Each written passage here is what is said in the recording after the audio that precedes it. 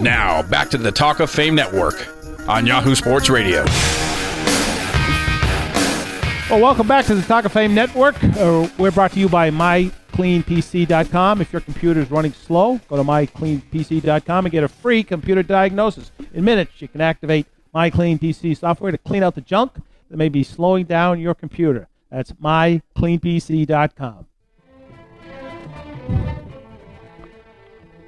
Our next guest was never slowed down. He was one of the most graceful receivers ever to run a go route in the NFL.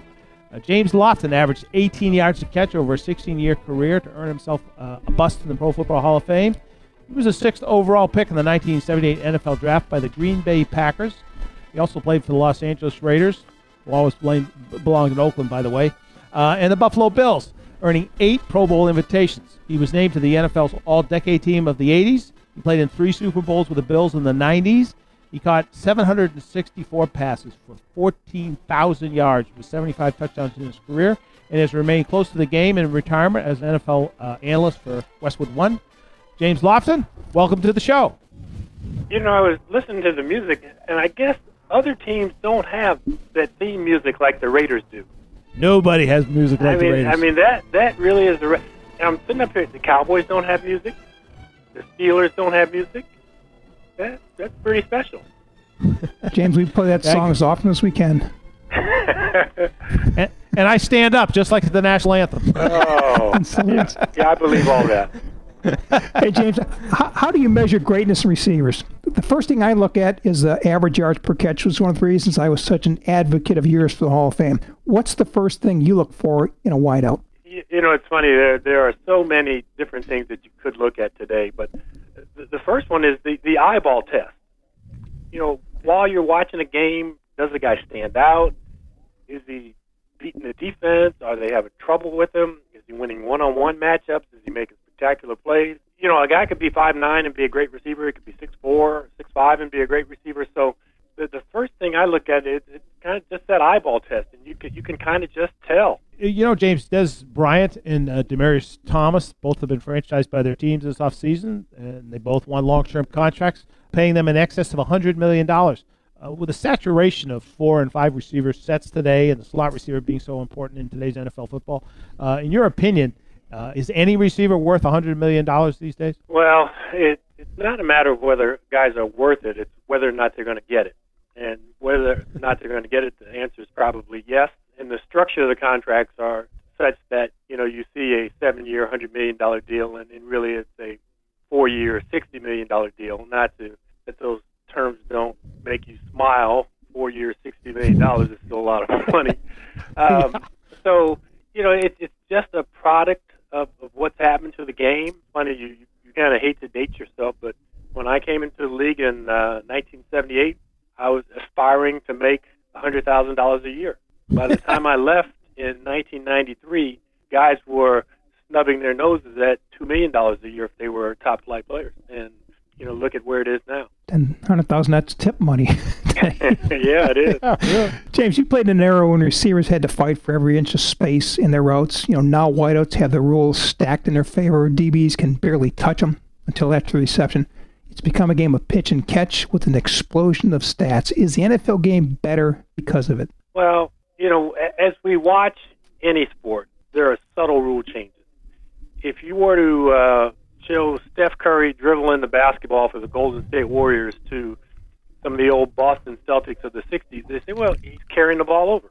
He's traveling every time he's moving. So those rule changes have changed. You look in baseball, you know, you have these guys who look like they've come straight out of the weight room now, and they hit home runs every other time that they're up to bat. So there are always rule changes, and I think the athletes who are playing the game are taking advantage of the rule changes. It's still not an easy game. You still have to be a great athlete to excel in the NFL. Well, it's one of the problems that Goose and I have as members of the Hall of Fame Selection Committee, James, is that you know, we've been struggling for a decade or so now with these wide receiver numbers. You know, everybody's catching 100 passes these days, it seems. And it's one of the reasons it took so long for Tim Browns and the Chris Carters and Andre Reeds to get inducted, and why Marvin Harrison and Isaac Bruce are still on the waiting list. We're just not sure anymore what these statistics really mean. You know, Goose asks me all the time, is Wes Welker a Hall of Fame receiver? I watched him play, obviously, in New England, where I am now, many years, and I don't think so. Well, you put those numbers up there, and they slap you in the face. Can you enlighten us on what we should be looking for in a Hall of Fame receiver in today's game? I didn't know we were still in the age of enlightenment, but I like to be enlightened. I will try. I will try the best that I can, and it kind of goes back to the eyeball test. But when Andre Reed was up, when Tim Brown was up, because they were my teammates and friends of mine, I got asked about them a lot, and so it kind of made me develop my kind of Hall of Fame criteria for, I guess, the wide receiver position or any position. And length of a career. Did you ever consider this guy one of the 3-4 best players in the league at his position while he was at the height of his career? And did he give his team a chance to win championships? Everybody's not going to win the Super Bowl. We've seen that with a lot of great players. But I think when you're watching greatness, it's pretty hard to deny it. But the other thing about playing a wide receiver position is it's a glamour position right now, and the numbers are there. So they leapfrog over the great linebacker. They leapfrog over the great safety. They leapfrog over the great interior offensive lineman. So I think from that standpoint, it's okay to make guys wait a little while. It's okay to take a step back and not just anoint them because, he had 7 1,000-yard seasons. Well, kind of not as big a deal as it used to be. James, do you believe there's a wall for receivers? In seasons that you caught 60 passes, you might have been targeted 90 times. Now the elite receivers are getting 150, 175, even 200 passes thrown their way in a single season. Every time a ball is thrown, a receiver is going to get hit, even on incompletions. Larry Fitzgerald, Calvin Johnson have suffered recent and dramatic drop-offs in production. Can the great ones be hitting a wall from overuse? Could all those hits now be shortening the windows of greatness? Not only overused. Next year, 2016, they're going to have the Summer Olympic Games down in Rio. And when they line up for the 100 meters, I would guess that the 9 guys that they line up will probably be all under the age of 32. And what we're trying to do, we're trying to force these wide receivers who come into the league and who, like you say, who take a pounding, who get hit a lot. We're trying to make them, in our minds, be the fantasy football players, be the leaders of their team, the faces of the franchise at ages 32, 33, 34. And if they were an Olympic athlete, they'd be past their prime, just in running 100 meters down the field with nobody hitting them. So to think that guys are going to play exceptionally well and not tail off once they get into their 30s, I think is you're wishing upon a star at that point. Well, to shift gears a little bit, James, Rick and I had a little exercise here earlier in the show where we each picked 2 wide receivers from history. Anybody you want. You can have 2 receivers. Who would you take? And he took Lance Alworth and Paul Warfield. Not bad for a guy who not bad doesn't know that much about football, but he had 2 good picks there. And then I picked Jerry Rice and Cliff Branch. No respect to yourself, but Cliff could fly. I'm just wondering, who would you pick, excluding yourself, of course, who would you pick as your 2 wide receivers in history? Well, I figured since I was the guest that you guys both excluded me since I was exactly been your first of course. pick. No question. Goes without saying. Okay. Any 2 receivers in history. And right. I'm going to turn the clock back even further than Bambi. I'm going all the way back to Don Hudson. Wow. When you look at what Don Hudson did from, I think, 1935 to 1945 with the Green Bay Packers over 11 seasons, he put up Babe Ruth-type numbers. And by that, I mean when Babe Ruth hit 50, 60 home runs, he was hitting as many home runs as other teams. There was one season, and I don't want to mess up a good story by trying to pull the facts out, when Don Hudson had more receiving yards than Sid Luckman, the Hall of Fame quarterback for the Chicago Bears, had passing yards. So when you just look at what he did, he shaped the game, he had exceptional speed, and he was really credited with kind of inventing pass routes. So I take Don Hudson, number 1. Now I think as we move down the field and you guys decide you're going to double Don as we get down to the red zone, who could I take who was big, who would just stand out in today's game? Like you said, you can't touch him. Harold Carmichael, wow. 6'8". He has massive hands. You talk about a matchup nightmare in the red zone. So my 2 trump any of you guys 2 that you put together.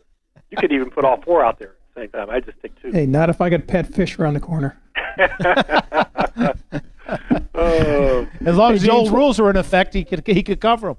Yeah, but and like you say, rules change. But when you take great athletes from era to era, they kind of stand the test of time. And I think all 6 guys that we mentioned would. James, what's your take on Deflategate? The punishment fit the crime? Well, some days, I'm really on Tom Brady's side because and this is a conversation I imagine could have happened. I was at the game. I called that game for Westwood One, and I just imagine, man, it's cold today. Hey, you guys, don't make the balls rock hard. Just, soften them up just a little bit for me. I mean, is that a huge crime? Do you say? And I'm not sure if Tom says get the gauge out, and I want these things at 11.8. I want them at 12.1. I'm not sure if that. Like I said, that eyeball test I talked about earlier, there's also a feel. When you feel a ball, you can feel when it's a little overinflated, when it's a little underinflated, and there's a sweet spot. And so for me, maybe Tom is going for the sweet spot. Maybe it's more diabolical than that. I didn't read every page of the Wells report. So I think we are where it is right now, and if it gets reduced, it's great for Patriot fans. If it doesn't, they've got a hill to overcome after a 4-game suspension by Brady to start the season. James, we've got about 30 seconds left. I'd like to ask you one last question. If you could change one thing about the NFL today, what would it be? Oh, that's so easy. Double the pensions for all the retired players. We laugh tongue in cheek about that. There is so much money in the game today. There were a couple players who were fined more money last year than I ever made in a career, and there are guys who I know who played in the 70s and early 80s who played 6-7 years. They weren't thinking that the NFL is going to make me wealthy, but the NFL has become so wealthy that it would be nice if you could dole out a little bit of extra money. Thanks. To those guys. Well, you're right, James. That's fair.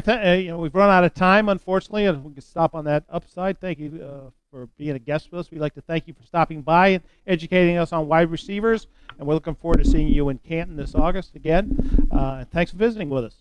Thanks, guys. Always enjoyed it, Ron, Rick. Thanks, James. Well, the Talk of Fame Network is brought to you by MyCleanPC.com. If your computer is running slow, go to MyCleanPC.com and get a free computer diagnosis.